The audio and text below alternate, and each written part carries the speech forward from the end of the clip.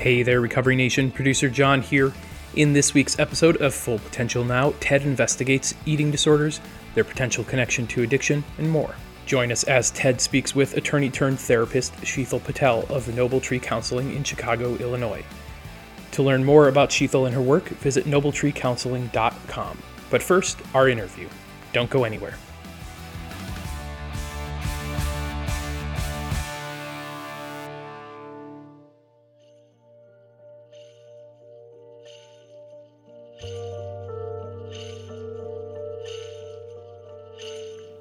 According to the National Institute of Drug Abuse, women in recovery from a substance use disorder and PTSD reported concerns about their weight, shape, and eating at a higher rate than the general U.S. population of women. One study that explored initial motivation for drug use found that 36% of women in treatment for methamphetamine use disorder initiated meth use to lose weight. In another study exploring weight concerns in women recovering from a substance use disorder, 45% of the women reported concerns that weight gain could trigger relapse, and these concerns were associated with higher levels of body dissatisfaction, dieting behaviors, bulimic symptoms, and weight-related drug use expectancies. So in my clinical experience out in the field, I would definitely have to say that eating disorders connected with substance abuse definitely flies under the radar. I only really became aware of this when I worked residential treatment programs and when staff would report to me as a supervisor that they noticed that certain, mostly women, clients would not eat much for breakfast, lunch, or dinner. Oftentimes we found out later that they had a past history of struggling with an eating disorder. So what exactly is an eating disorder? And what could a lawyer turned therapist tell us about it? I am with the absolutely wonderful Sheetal Patel, and she is a therapist in Chicago and works with a variety of disorders, one of which is eating disorders, and that's been on my mind lately as we've kind of rolled along with this podcast, talking about people who have addiction issues, getting into recovery, co-occurring issues, like, for instance, anxiety, depression. She works with all that stuff as well. But one of the things on my mind was there's a certain percentage of people with addictions that also struggle with eating disorders.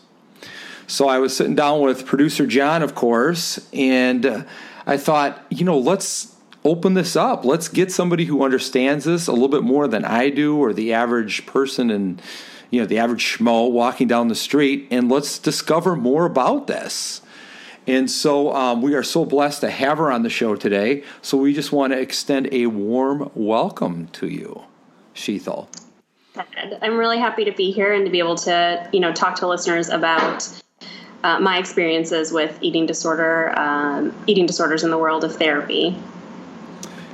Yeah, so why don't you talk a little bit about, our listeners always like to know where you're from and maybe even how you got into this business of counseling, because I know everybody has a unique path sometimes of how they end up being a counselor.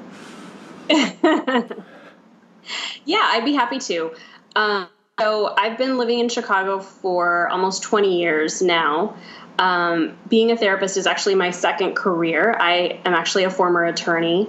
I practiced law for about 7 years, general civil defense litigation, and then more specifically employment defense litigation. And then I actually went through a process myself where I saw a career counselor who specialized in working with lawyers who were looking to change their careers.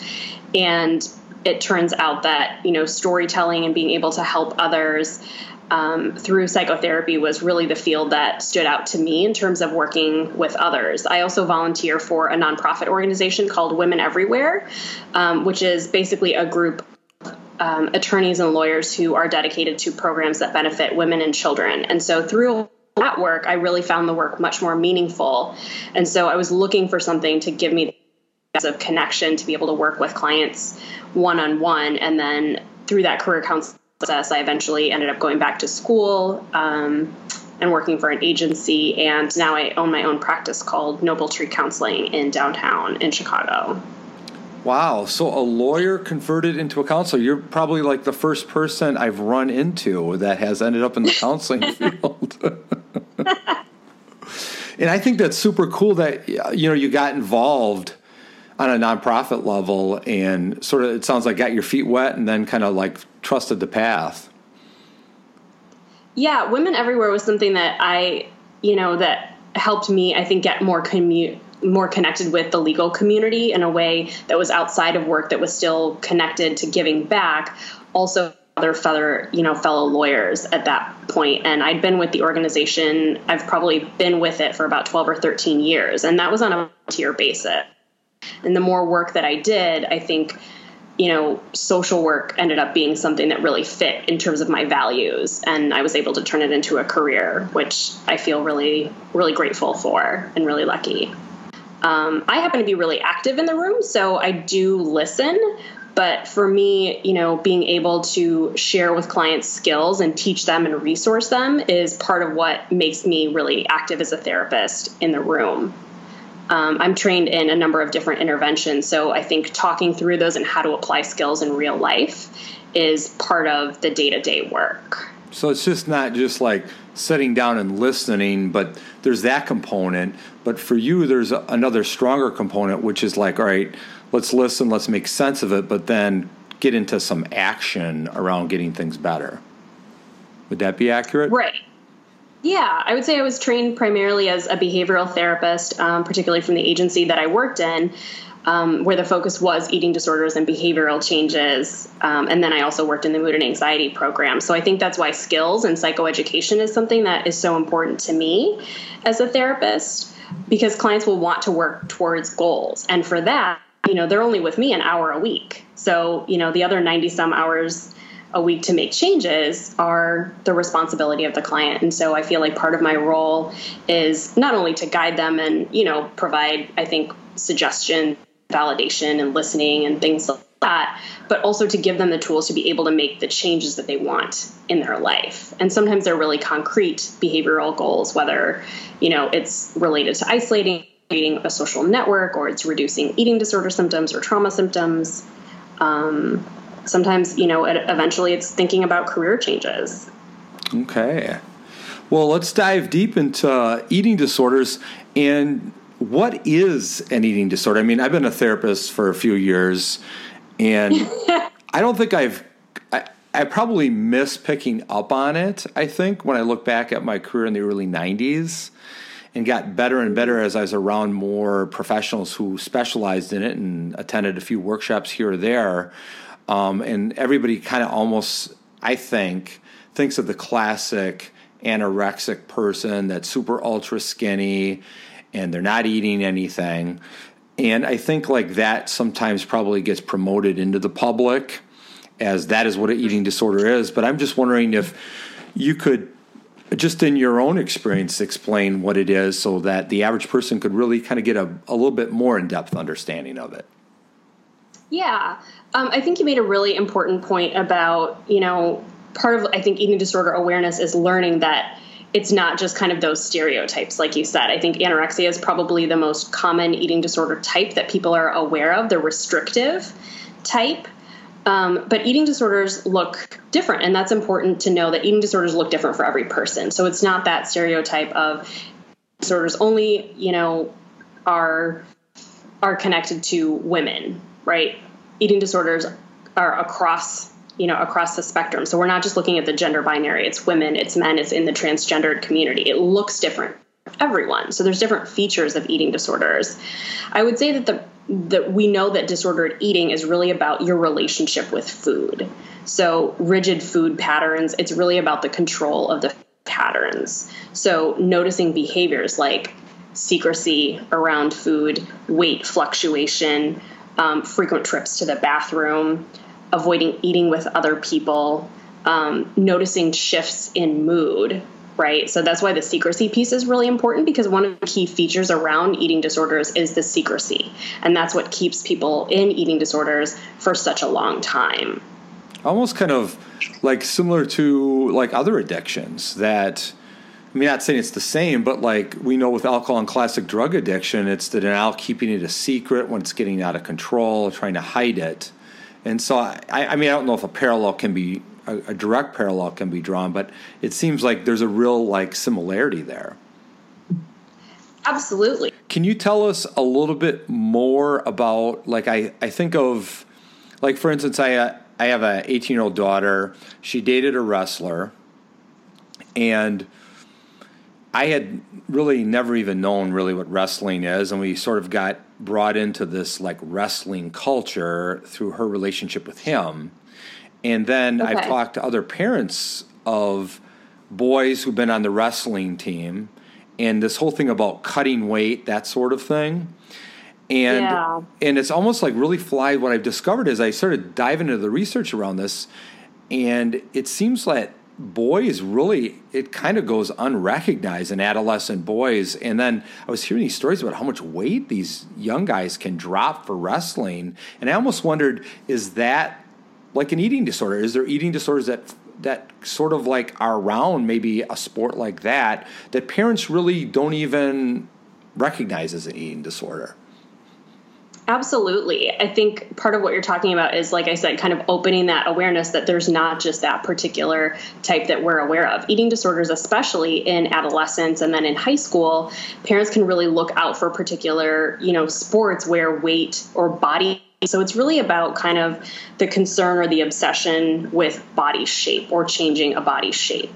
So that's why anything like wrestling, right, gymnastics, sports where, weight tends to be an emphasis, or body shape, or there's this real emphasis on being able to shift your body, even like your muscle content, right, in order to perform. So then it all becomes a relationship with food. And so that's when the relationship with food becomes disordered.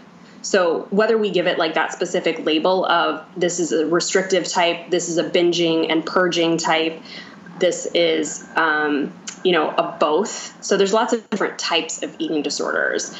I think the piece to really recognize, and you mentioned it in terms of like alcohol as well, is it's really about the relationship with food or lack thereof in order to control emotions.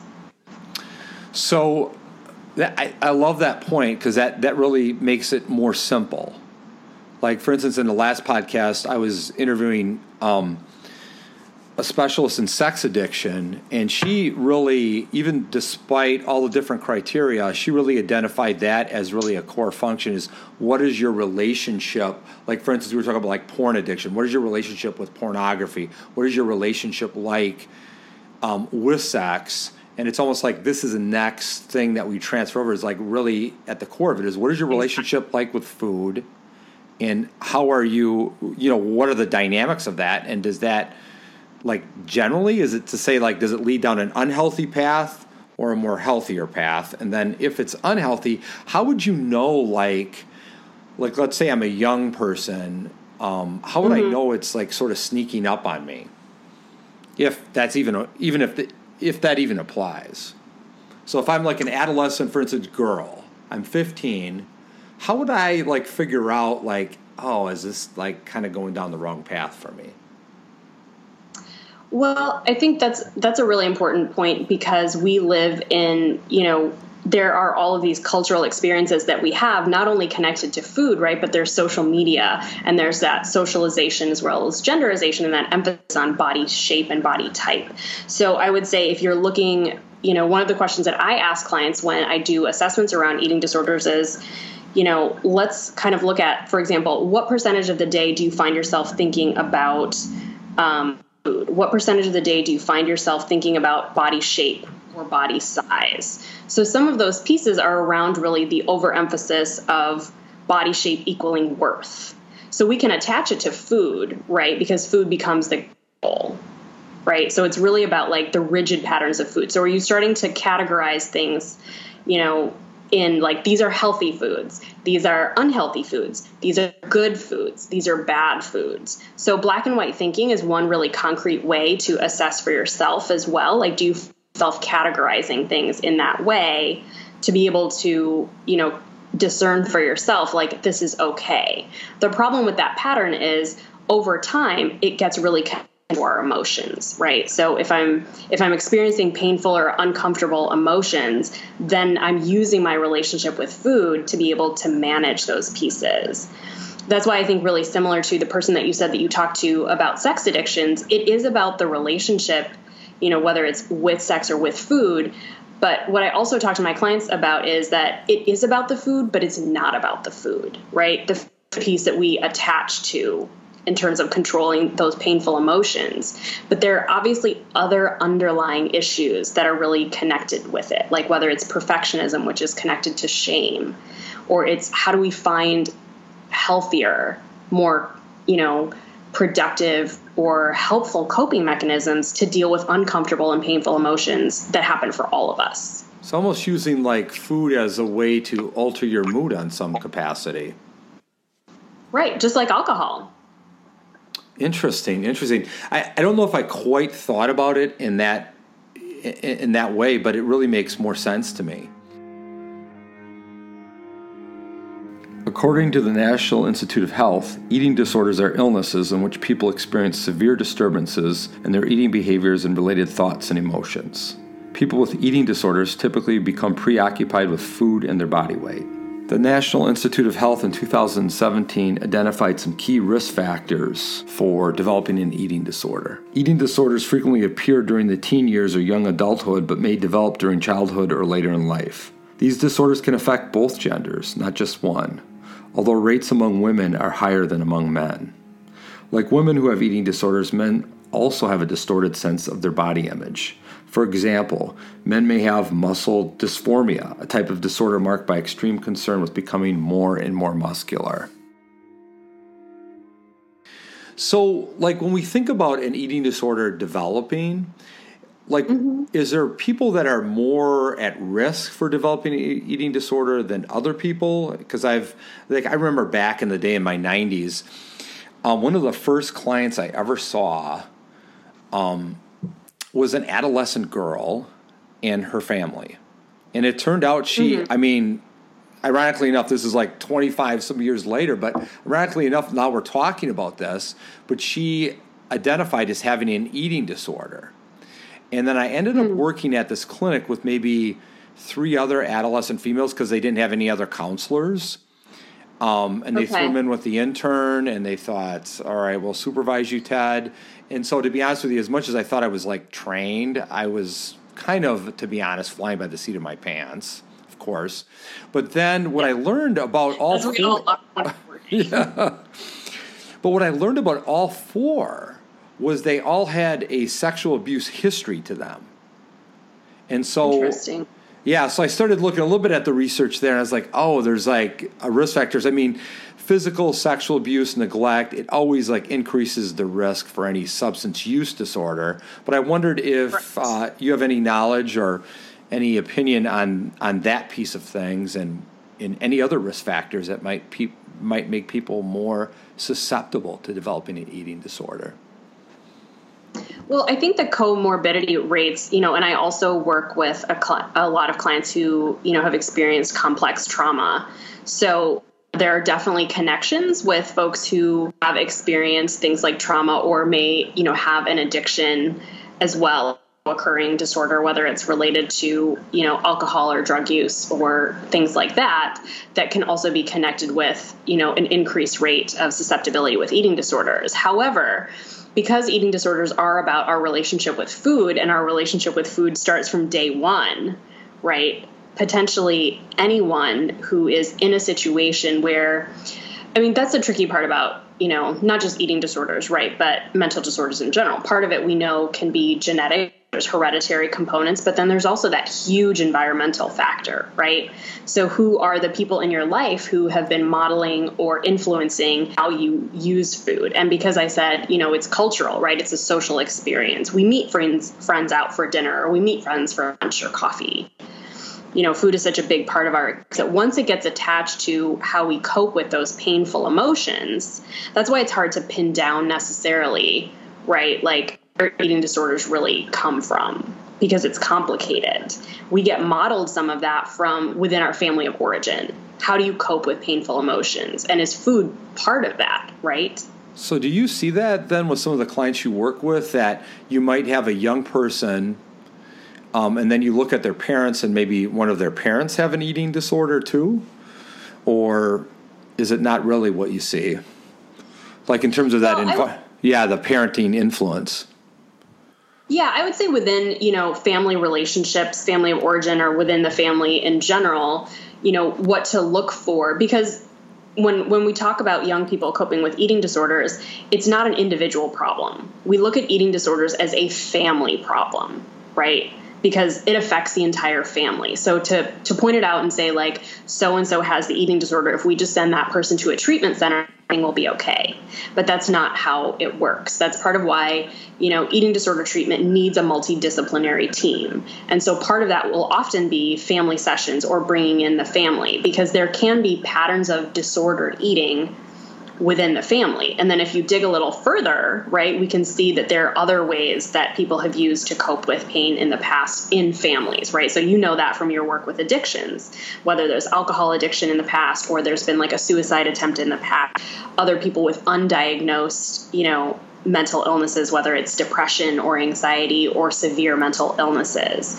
All of those can be different ways of coping with food. And sometimes we can see that physically, right? Whether it's, through something like binge eating disorders, or it's something that we find that young people can hide as well, particularly if they're performers, right? Like you asked about some of the risk factors. So if they are, young people who are in sports and things like that, they get really pushed to perform. And so if those patterns of eating get really rigid, then those are things that we need to look at as well. But that's why the parents are so involved, right? That's part of eating as a family, is part of the family unit. They're going to come back and eat with your family. So part of eating disorder work is treating the family and doing family therapy when possible as well, through something like binge eating disorders, or it's something that we find that young people can hide as well, particularly if they're performers, right? Like you asked about some of the risk factors. So if they are, young people who are in sports and things like that, they get really pushed to perform. And so if those patterns of eating get really rigid, then those are things that we need to look at as well. But that's why the parents are so involved, right? That's part of eating as a family, is part of the family unit. They're going to come back and eat with your family. So part of eating disorder work is treating the family and doing family therapy when possible as well. People with anorexia oftentimes view themselves as overweight, even though they are dangerously underweight.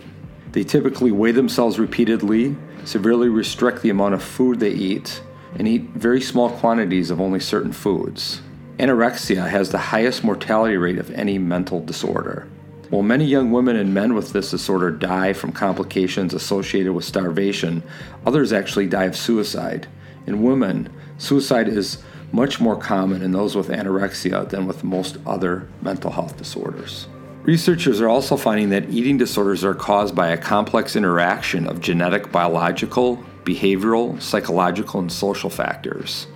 Researchers are currently using the latest technology and science to better understand eating disorders and the treatment of them. One approach involves the study of human genes. Because eating disorders run in families, researchers are working to identify DNA variations that are linked to the increased risk of developing eating disorders. This holds promise for future treatment of eating disorders. Brain imaging studies are also providing a better understanding of eating disorders. Researchers have found differences in the pattern of brain activity in women with eating disorders in comparison with healthy women. Could you talk a little bit about bulimia and what that actually looks like to just the average person? Yeah. So the different eating disorder types, restricting type is the one, like I said, is the most common. And then, so bulimia is sort of what we're talking about in terms of a purging type. Bulimia can also be a binging and a purging type. So it can be both, but they can also be two separate things. Okay. So the other piece that can go along with, any type of eating disorder is compensatory behaviors, which is what we would call purging as well. But you can also engage in purging, like when I say overcompensatory behaviors, through over-exercising. So that would be a way of purging all of the calories. So if you're binging, purging is, it can, the purging can be actual, like vomiting is one form of purging, right? But then we know that there are other forms of overcompensatory behaviors that people engage in, whether it's diet pills or laxatives, not other types of purging, but other types of behaviors that connect with controlling the food relationship. So that's what I mean in the sense of, like, I think there's a lot of secrecy because there's a lot of different ways to go about it.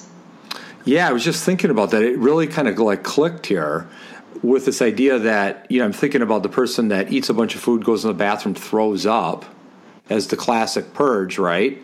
But then you're saying there's actually another way of doing it. You could actually eat a bunch of food and then right after do a bunch of exercise. Right. And to try to burn it off. And do people ever not vomit? Or I know a lot of people associate, like, it's bulimia, they vomit right after they eat. Is there more of this exercise thing that takes place than we know of? Or what's your thoughts on that? That's interesting to me. Well, that's why I separated them into, like, there's a purging type. Yeah. Right. So there's a purging type that could also look like exercising. So there's in that one way. So there's also when folks binge, and I want to be clear about what the definition of a binge is, because I think sometimes, people use that term a little bit loosely, like, oh, I ate 2 cupcakes and I binged, right? 3 cupcakes. The definition of an actual binge is the amount or quantity of about 2 to 3 meals. So that's really important, I think, to distinguish. You may think that you ate a lot, and you may colloquially call it a binge, but the actual definition of a binge would be about the quantity of about 2 to 3 meals. And the feature that we're really looking at, right, is the lack of control. So if you say, like, I binged, meaning, let's say it's not a full binge. It's I ate like 3 cupcakes, right?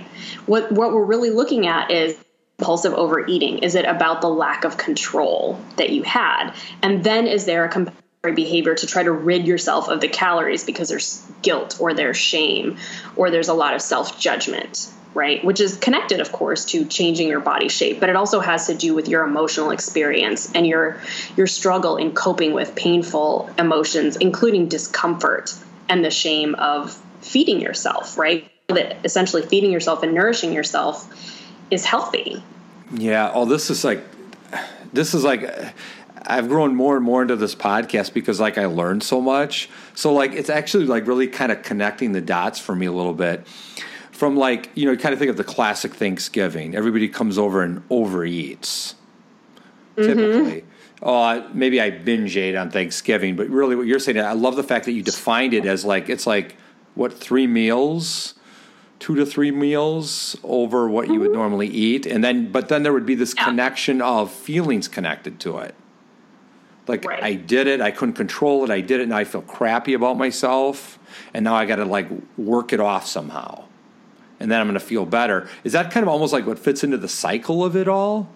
That then you begin to associate that, you have these uncomfortable feelings, I'm going to eat, it maybe temporarily takes it away, but then I feel crappy about it, so then I start feeling bad, so then I got to do some exercise, some compulsive behavior, and then I get those same feelings again, but they're uncomfortable, so then I begin to associate, like, dealing with food becomes sort of like the alcohol on some level. Exactly. But the big because the looking for relief, right? Yeah. And the big difference being that you have to sit down, and this is what I've come to know with eating addictions, is like, it's like no other, because, like, alcohol, you don't have to sit down and have to drink a beer every day. Food, exactly. You have to sit down with it every single day. So I think it's like, out of all the addictions and disorders, I mean, that is, like, super difficult to deal with. So, and just totally, like, tell me if I'm off my rocker here on this. I'm totally going for this rant here on this whole thing. But I'm, like, thinking, like when you just fall, it's like a cycle that I could see how it would just continue and continue and continue if you're unable to bridge the gap of being able to deal with those feelings on an honest level or develop some sort of healthy coping mechanism. If I'm unable to do that, I would probably fall back into it if it sort of has been in service to helping me deal with my feelings. Right, because it's managing them, right? To some extent, it works because a lot of folks with disorders are in denial, say like, well, everything's fine, right? I'm still functioning. I'm going to school, whether it's, it's high school or college, or, I'm functioning at my job.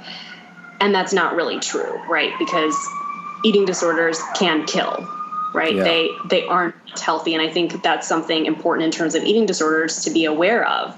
It's not something that we treat lightly. People can die from eating disorders. They damage our bodies, and not just our esophagus or creating those esophageal tears, but it impacts the heart. And so it is so important to understand that we do need to break the cycle. I mean, I've treated folks with eating disorders at any age range, right? Whether it's, in 20s to 50s to 60s. And so I think I say that in terms of, the pattern that can really continue unless there is a seeking of treatment in order to find healthier ways to cope with the painful emotions and the discomfort that we all experience in our lives.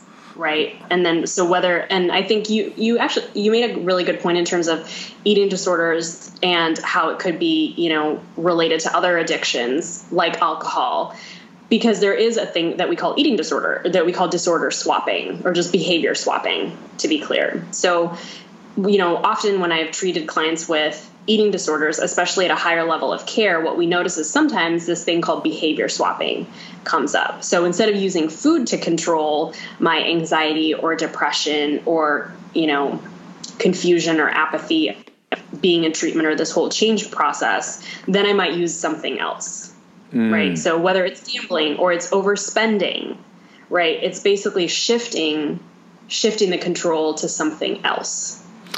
Do you know, and I don't know if you can answer this question, but I'm really curious about it. Do you know if there is, like in addictions, we always talk about the reward pathway, how dopamine plays on the mechanisms in the brain.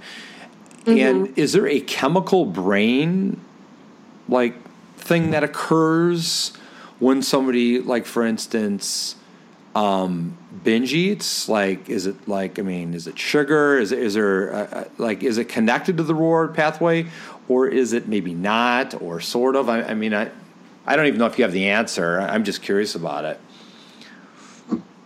I'm not sure. I think it could absolutely be connected to the reward pathway. It makes sense that if you are engaging in something that is pleasurable, right? Just the term binge watch TV, right? Because you get that dopamine hit, I can just watch the next, right?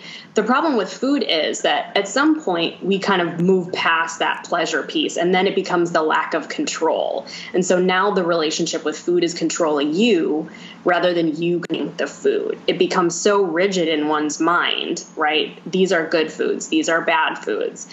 And then I have to get relief. So I think that's why that cyclical pattern that you were talking about really spoke to me, because there's that relief piece. So indeed, I believe that there is a chemical imbalance that occurs in the brain when all of these pieces are going on. And importantly, especially with a restrictive type, undernourishment really changes your brain chemistry in the sense that the brain's not getting food, right? So I'm not saying you're changing your brain altogether, but you're not feeding your brain. So even your decision making, shifts, or being able to, troubleshoot problems or problem solve, focus and concentration, things like that. Yeah. Do you know if there's any differences when you look at ethnicity with eating disorders, or the LGBT community? How does it look, or does it look differently? Is it higher incidence, lower incidence? What's been your experience just professionally on that level? I don't know what the statistics are in terms of whether eating disorders impact certain communities or not, partly because a lot of the research that is done are about folks who are self-reporting eating disorders. Okay.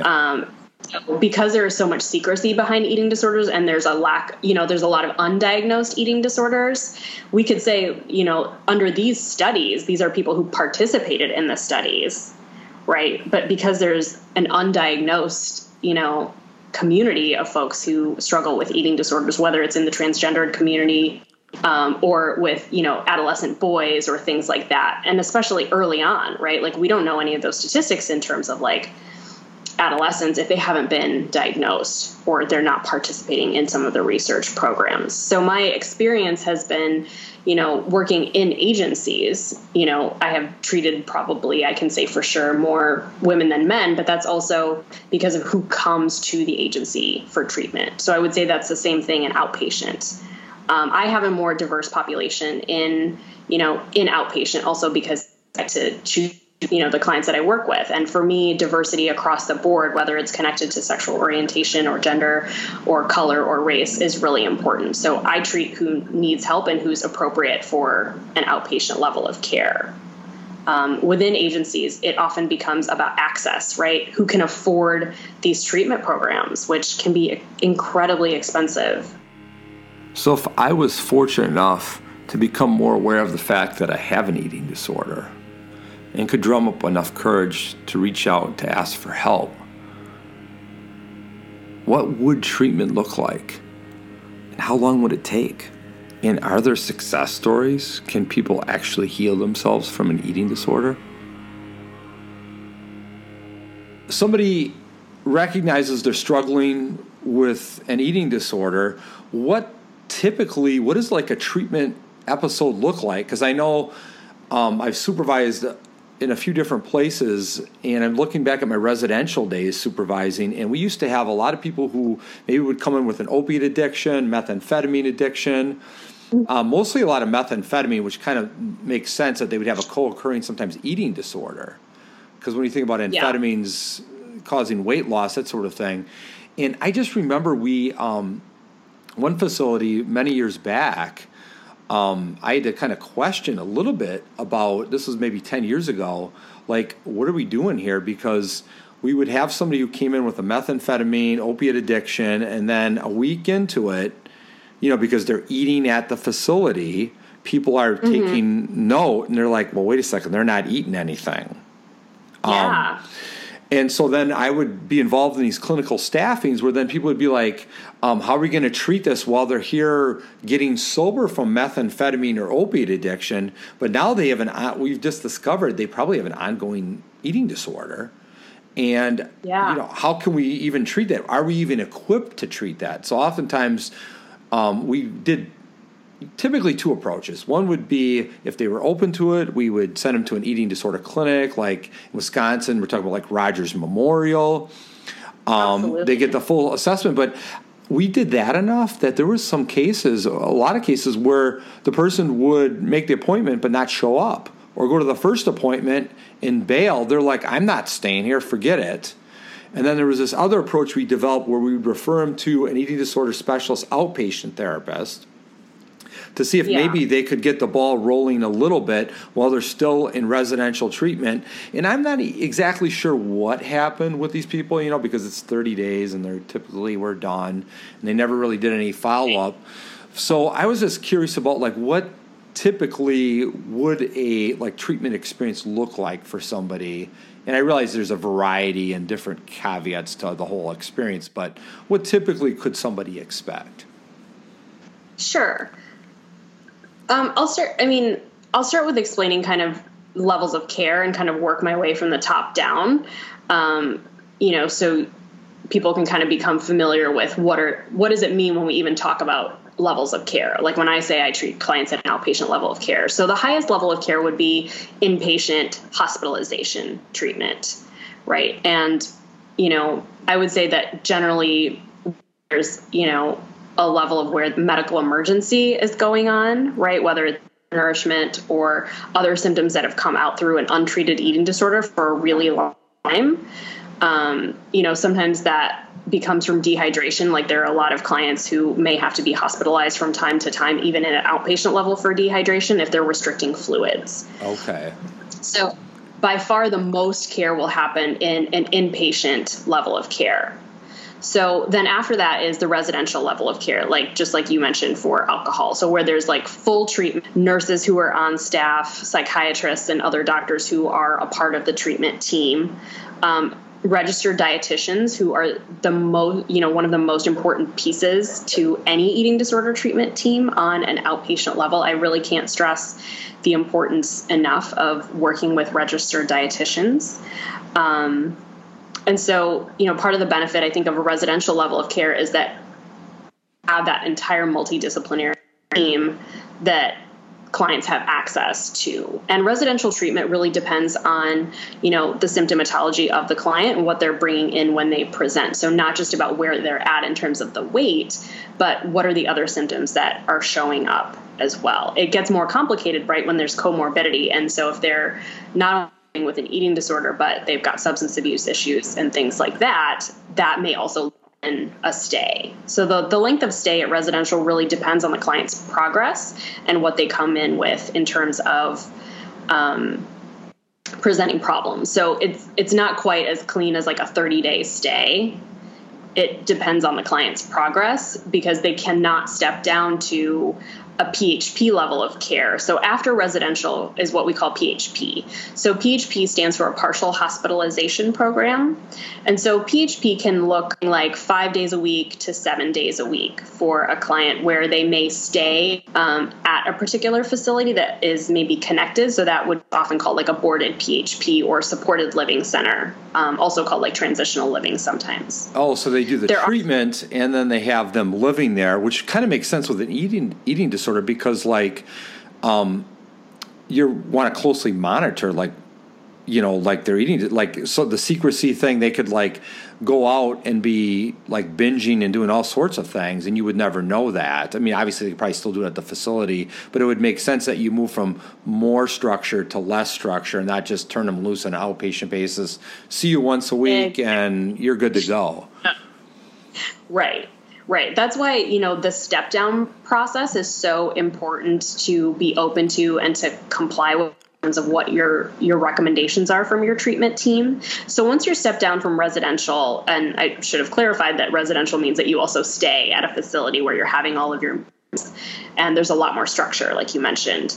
And then in PHP, there's a couple of different options depending on the treatment program about living in transitional living or supported living, or you may be living at home and then you come to treatment, 5 or 7 days out of the week to go through a program. And so PHP typically tends to be like a full day program. So you would, ideally be having all of your meals there. There would be supported meals. There are registered dietitians who are there, and obviously licensed therapists who are a part of the treatment team at a PHP level of care as well. And I can totally see, and this is similar to what I've run into in the addiction world, how people would be totally like freaked out about this whole thing. And what I mean by this is like, I've been living in secrecy with my eating disorder, and now like just coming to terms with that is one thing. You might have maybe loved ones reaching out to you, family members, partners, that sort of thing. We need to get you help. All right, I'll go get help. A lot of times what we see in residential treatment is it was always somebody else bringing the person in. Right. 9 times out of 10, they were just doing it because they wanted to save the relationship where they were living, that sort of thing. And then it just seems like such a huge thing like to face. As I put myself in the shoes of somebody like this, which I can't probably even come close to, but I just think of as close as I could come, I'd be thinking like, no, I don't want to do residential treatment. I just want to handle this on an outpatient basis. I have it under control. Let's do that first. But I don't know if you see that. I'm just kind of relating my experience to that initial reaction of coming to terms with it.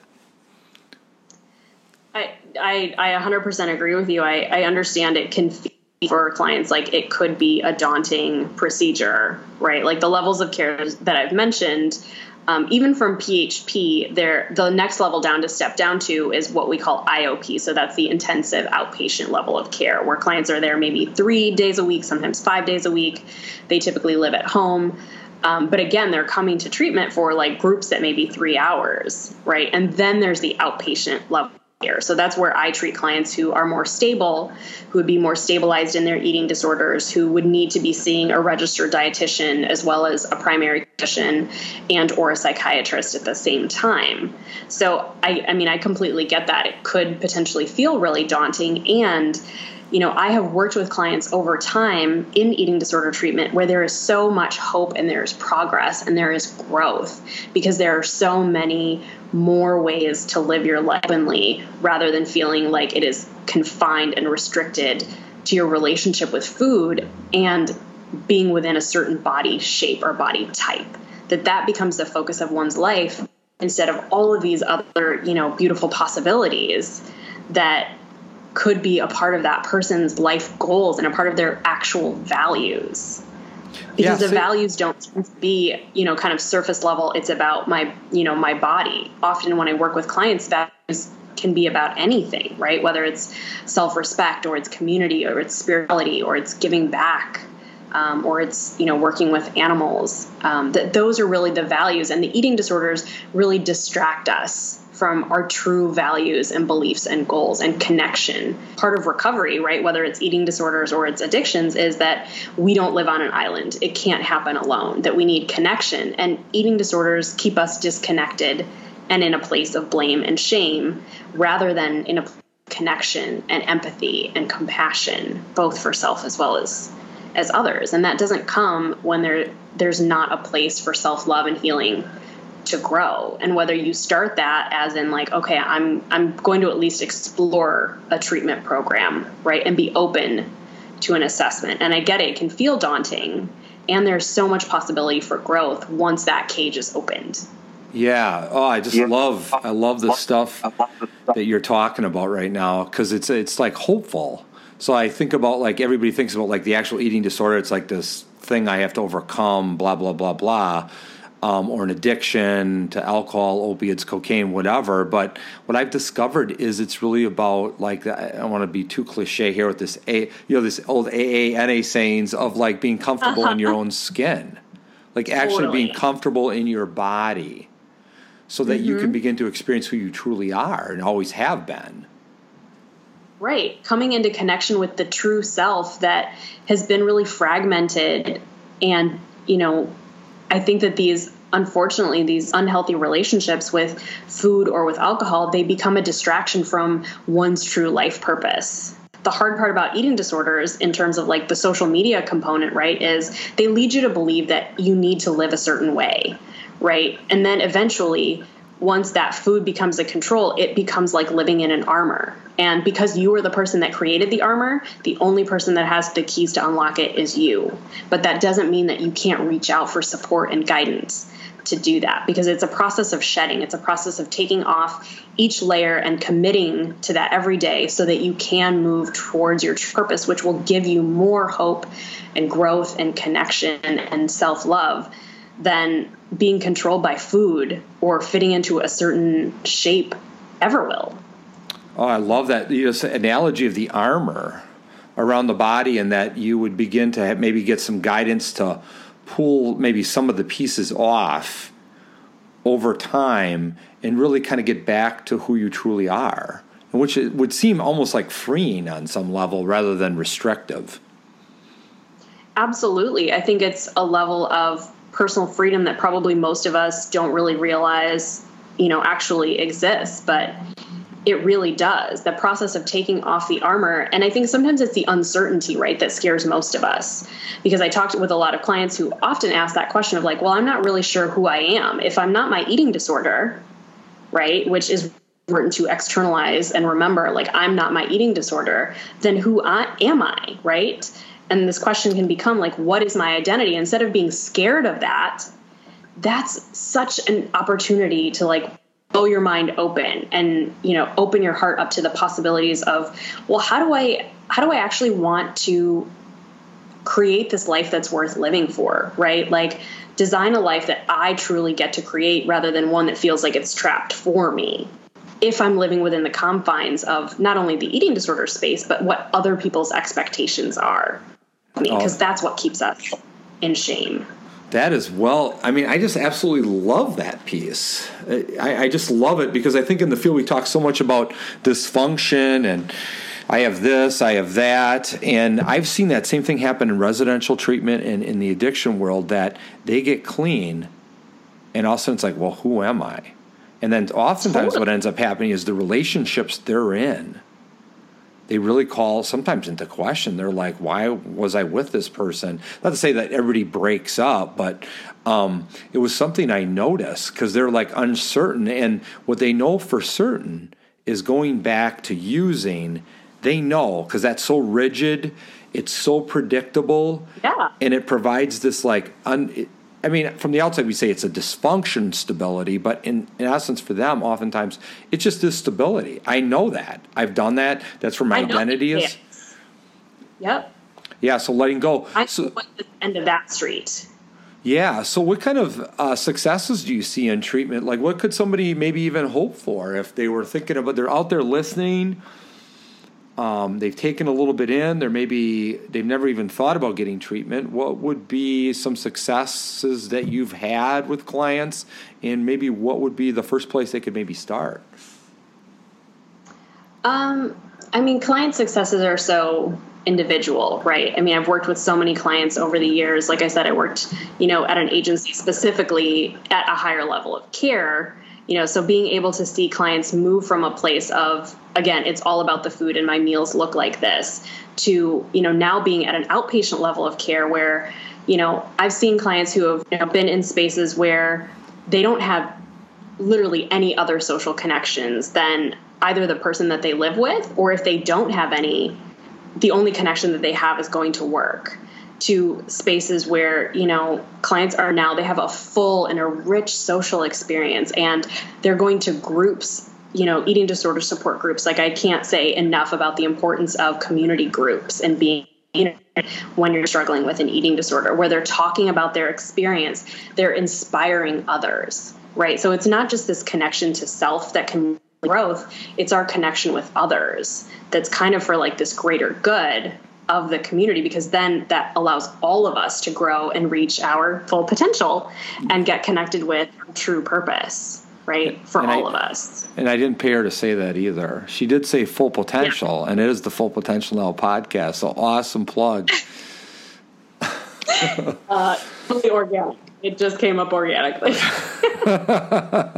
I love it. So, I generally recommend, because eating disorders are so perseverative and they require a multidisciplinary team, going to a treatment program, and getting an assessment are the best places to start, because they will have all of the available resources. Obviously, there are outpatient therapists. I would say that if you are at a place, where your symptoms are more stable, and again, that's really hard to self-diagnose, which is why I recommend a treatment program first. So there's a lot of really good treatment programs. So I live in Chicago, so there's a few places, that I recommend. There's a place called Renfrew Center in Northbrook that is really, really good. Alexian Brothers in Hoffman Estates, they are great with treating not only eating disorders, but also co-occurring disorders, including substance abuse. They have a great substance abuse program.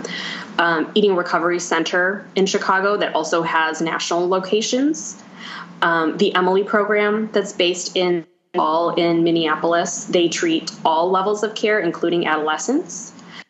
You mentioned Rogers Behavioral Health that's up in Wisconsin. They also have a location that's in Skokie. So Rogers is also great because they also treat, different co-occurring disorders, including like OCD and anxiety disorders as well. McCallum Place in St. Louis, if you're down, a little bit further in the Midwest, also specializes in eating disorder treatment. And in Chicago, there's also a place called the Awakening Center that does eating disorder. So again, my emphasis on going to a program is that they'll best be able to assess where you're at. At an outpatient level of care, again, I mentioned that, a treatment team would include a psychiatrist. So if you're looking for a psychiatrist or a primary care doctor, looking for someone that specializes in eating disorders. I can't really say that enough, including with outpatient therapists and registered dietitians. So there is a website, I believe it's called eatright.com. They have a range of registered dietitians, and so you can look specifically for an arm that specializes in eating disorders on eatright.com. Okay, so eatright.com, an important website. Is there anything like if I was just listening in and I thought, well, everybody's into this like taking stuff online rather than seeing somebody in person, like a place to start. Is there any like online, I have no idea if you know of any, like like intro, like assessments or just mini, like they have mini depression screens, mini anxiety screens. I mean, this stuff is out on the internet. Is there anything that comes to mind for you that you might recommend for a listener? Yeah, there are two really great websites that have online resources. One is called NEDA, so it's the National Eating Disorder Association. And then the other is called ANAD, the Anorexia Nervosa Associated Disorders. So those are both really good online resources that not only have, support groups that are offered, particularly ANAD has support groups that I have certainly referred clients to. They're free. They are peer-led support groups, and they can be located. They're national, so you look it up on the ANAD website to see what kind of community groups might be near you. And then the NEDA website is also really, really a great website that not only has a lot of different resources potentially for clients. So someone who may say like, oh, I wonder if, I might be struggling with disordered eating or an eating disorder. Here are some symptoms to look at, but important for loved ones. So, we talked a little bit about how families are a really crucial part of eating disorder treatment. And so when you have a loved one, whether it's an adolescent or, an adult or an older adult, is that because eating disorders are a process, right? Just like with treating addictions, it's going to take time. And so your relationships will evolve, alluded to. So having resources for caregivers and loved ones, whether it's friends or family members, is also really important. And I like the NEDA website for, not only having things like resources and connecting with others online, but then also books, things like that, which, to kind of go old school, I think books are still a really important resource. Yeah, we'll include those links on the site as well, so listeners could easily access those if they're curious. And then anything else? Like, are you open? Like, if any listeners wanted to reach out to you in particular, where they could find you, or yeah. So my practice is called Noble Tree Counseling. I'm located in downtown in Chicago. So my information is my website is called nobletreecounseling.com. And then my email address and phone number are on there as well. My email is just my first name, Sheetal, @nobletree.com.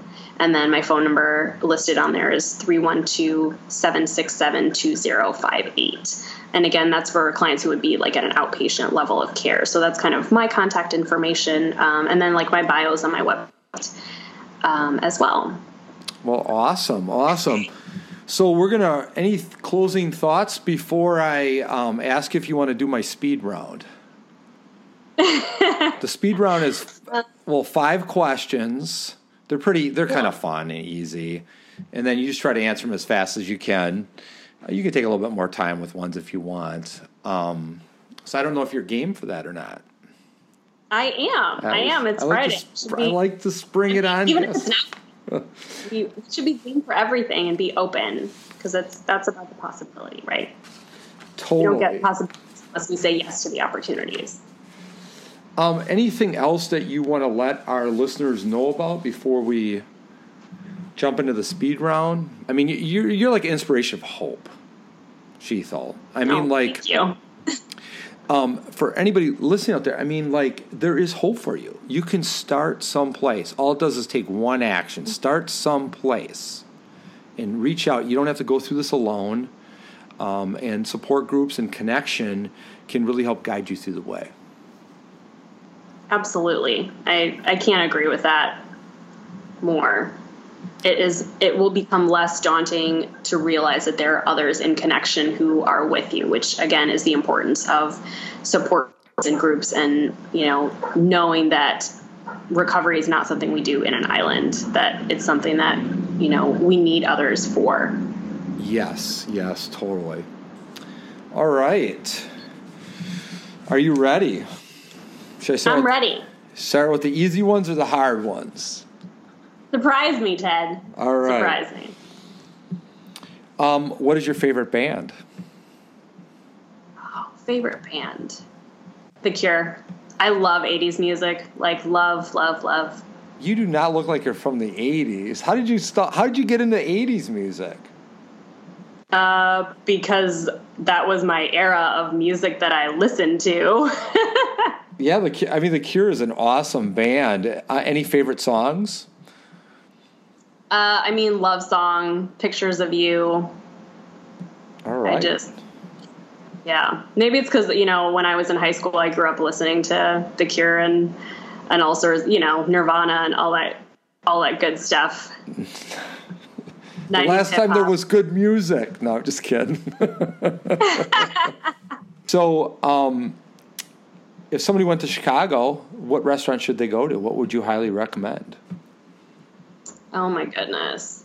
Chicago's a huge food city. So there's so many. This is like the hardest question ever. I would get off of Michigan Avenue for one thing. Like, the best places to eat are not just on Michigan Avenue. Like, there are places. So some of my favorite places. There's a place called Crisp. If you like Korean fried chicken, amazing, love it. There's a place called Bobtail that's a homemade ice cream place right across the street, Crisp, which I also love. And there's an amazing place for Korean tacos that's actually not too far away from either of those called Del Sol. There is a place called Owen and Engine that I really love that has a really good burger and fantastic drinks. What else do I like? I really like Peace for pizza. It's not like a deep dish place, but I'm not necessarily like a deep dish person. I would say if you are a deep dish person, like Lou Malnati's is probably my favorite for deep dish. I would pick over Gino's and Giordano's, but that's nice. I also love a steak. So, you can't go wrong with like Capital Grill and Ruth's Chris and Gibson's and Chicago Cut and Chop House. Well, there you go. You cannot, if you go to Chicago, if you're a listener and you go to Chicago and you say, I don't know where to go, come on, give me a break. We just got like the greatest off the beaten track places, right? Not the typical tourist stuff. All right. Well, what has been one of your biggest insights in the field of counseling? Biggest insights?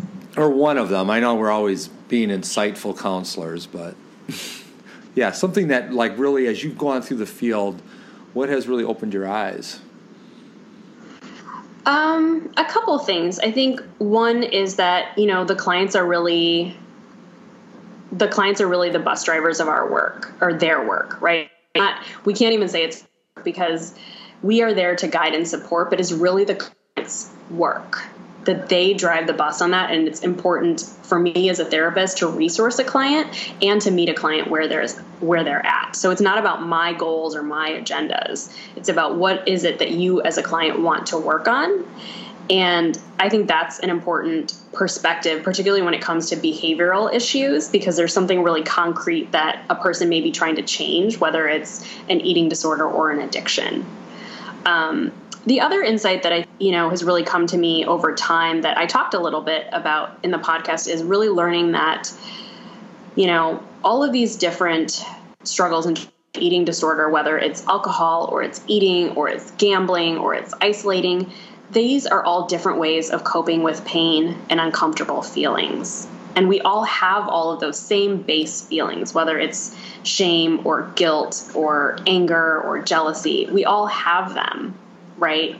And finding different ways to cope with that other than the food or the overspending or the gambling is just a part of the journey so that we can connect with our true purpose. All of those messy relationships with food and alcohol, those are distractions from the real work. And so I think one of the insights that is really helpful for me that I also try to talk to clients about is rather than judging your disorder, right? If I only didn't struggle with food or if it wasn't alcohol, it's not about the food or the alcohol, right? These are just different ways to cope with pain. Let's help you find a different way to cope with uncomfortable feelings or pain or uncertainty, most importantly.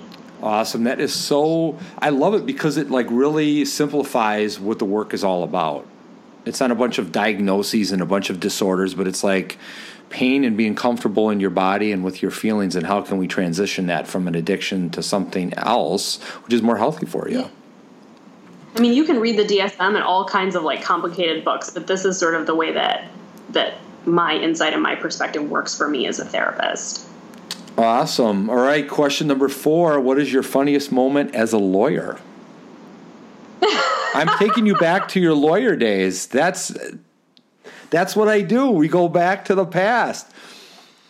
Or anything like odd or weird happened where you're like, I cannot believe this just happened.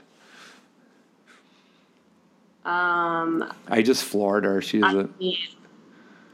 I'm taking her back to a place she doesn't want to go back to. No, I'm just kidding. No, you know what? I'm going to tell you a story, and I was about to say that it's embarrassing, but you know what? I don't think it's embarrassing. So when I was a litigator, particularly, early on when I was in my 20s, there was a male attorney who just really disrespectful to me on the phone. And I'd never met him before. He was opposing counsel on a case when I was doing civil defense litigation. And he swore at me and he called me a name that I don't particularly appreciate. As just, a power and control thing. Like he didn't even know who I am, but he thought that name calling an attorney was an okay thing to do. And I found it incredibly disrespectful and unprofessional and, hurtful. Like that's not how people treat each other.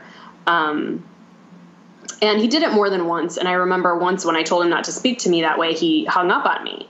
And I went to court one day and someone said his name and I had seen like his picture before or something like that. Like I knew who he was. And I just realized I was like in the elevator. I think his name was like Jeff or something like that. And he was talking to someone else. I don't know if it was an attorney or a client or something. So we were walking out of the elevator together and I had this thought for a split second, like say something. And so I decided to. So I went up to him and I was like, "Oh, are you Jeff so-and-so?" And he was like, "Yeah." And I was basically, I told him, I said, I'm Sheetal Patel. We spoke on the phone before we've had a case together, and you called me these names. And that was really disrespectful. And that is not how you treat an attorney, whether I'm a female attorney or a young attorney or an Indian American attorney or not. And he was so surprised, sort of yelling, "Get away from me." And like ran out the doors of the Daly Center. I don't even know if he left behind this person or not. But this is someone who is also probably like at least 20 years my senior. Yeah. So for many reasons, I would consider that not only a funny moment, but something that, to me also felt empowering at the time. Like you can't just treat me like this and pretend I'm a nobody on the other side of the phone, just like how people do that online, right? Like to pretend you can hide behind a screen and say all these things to people, right? Like when face to face, this person ran away from me. That's incredible. What a great story. Way to stand up for yourself. Totally. Take it to him. I love it. And he's running down Michigan Avenue. I picture this guy with a briefcase running down Michigan Avenue. I've been discovered.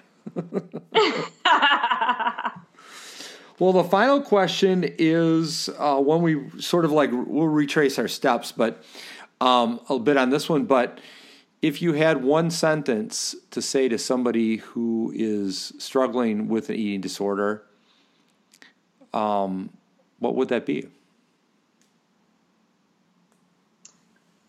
Always choose self-love.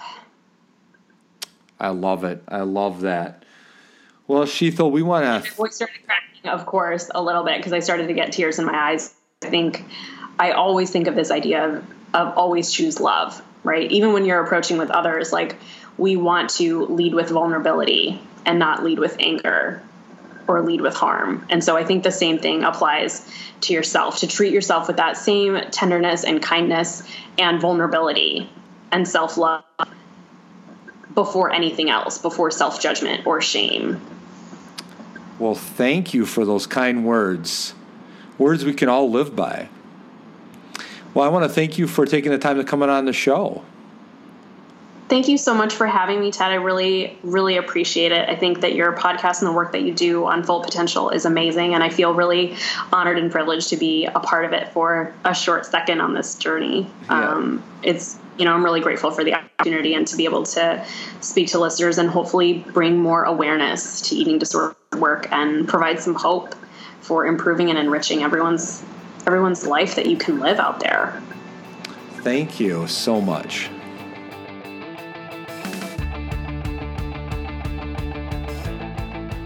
Hey there, Recovery Nation. Producer John here again. Thank you so much to Sheetal Patel for sharing her time with us. Sheetal is also a board member of Women Everywhere, Partners in Service Project. Check them out at wechicago.org. If you like today's episode, you can subscribe, leave a review, and listen to past episodes on iTunes, Google Podcasts, or Stitcher.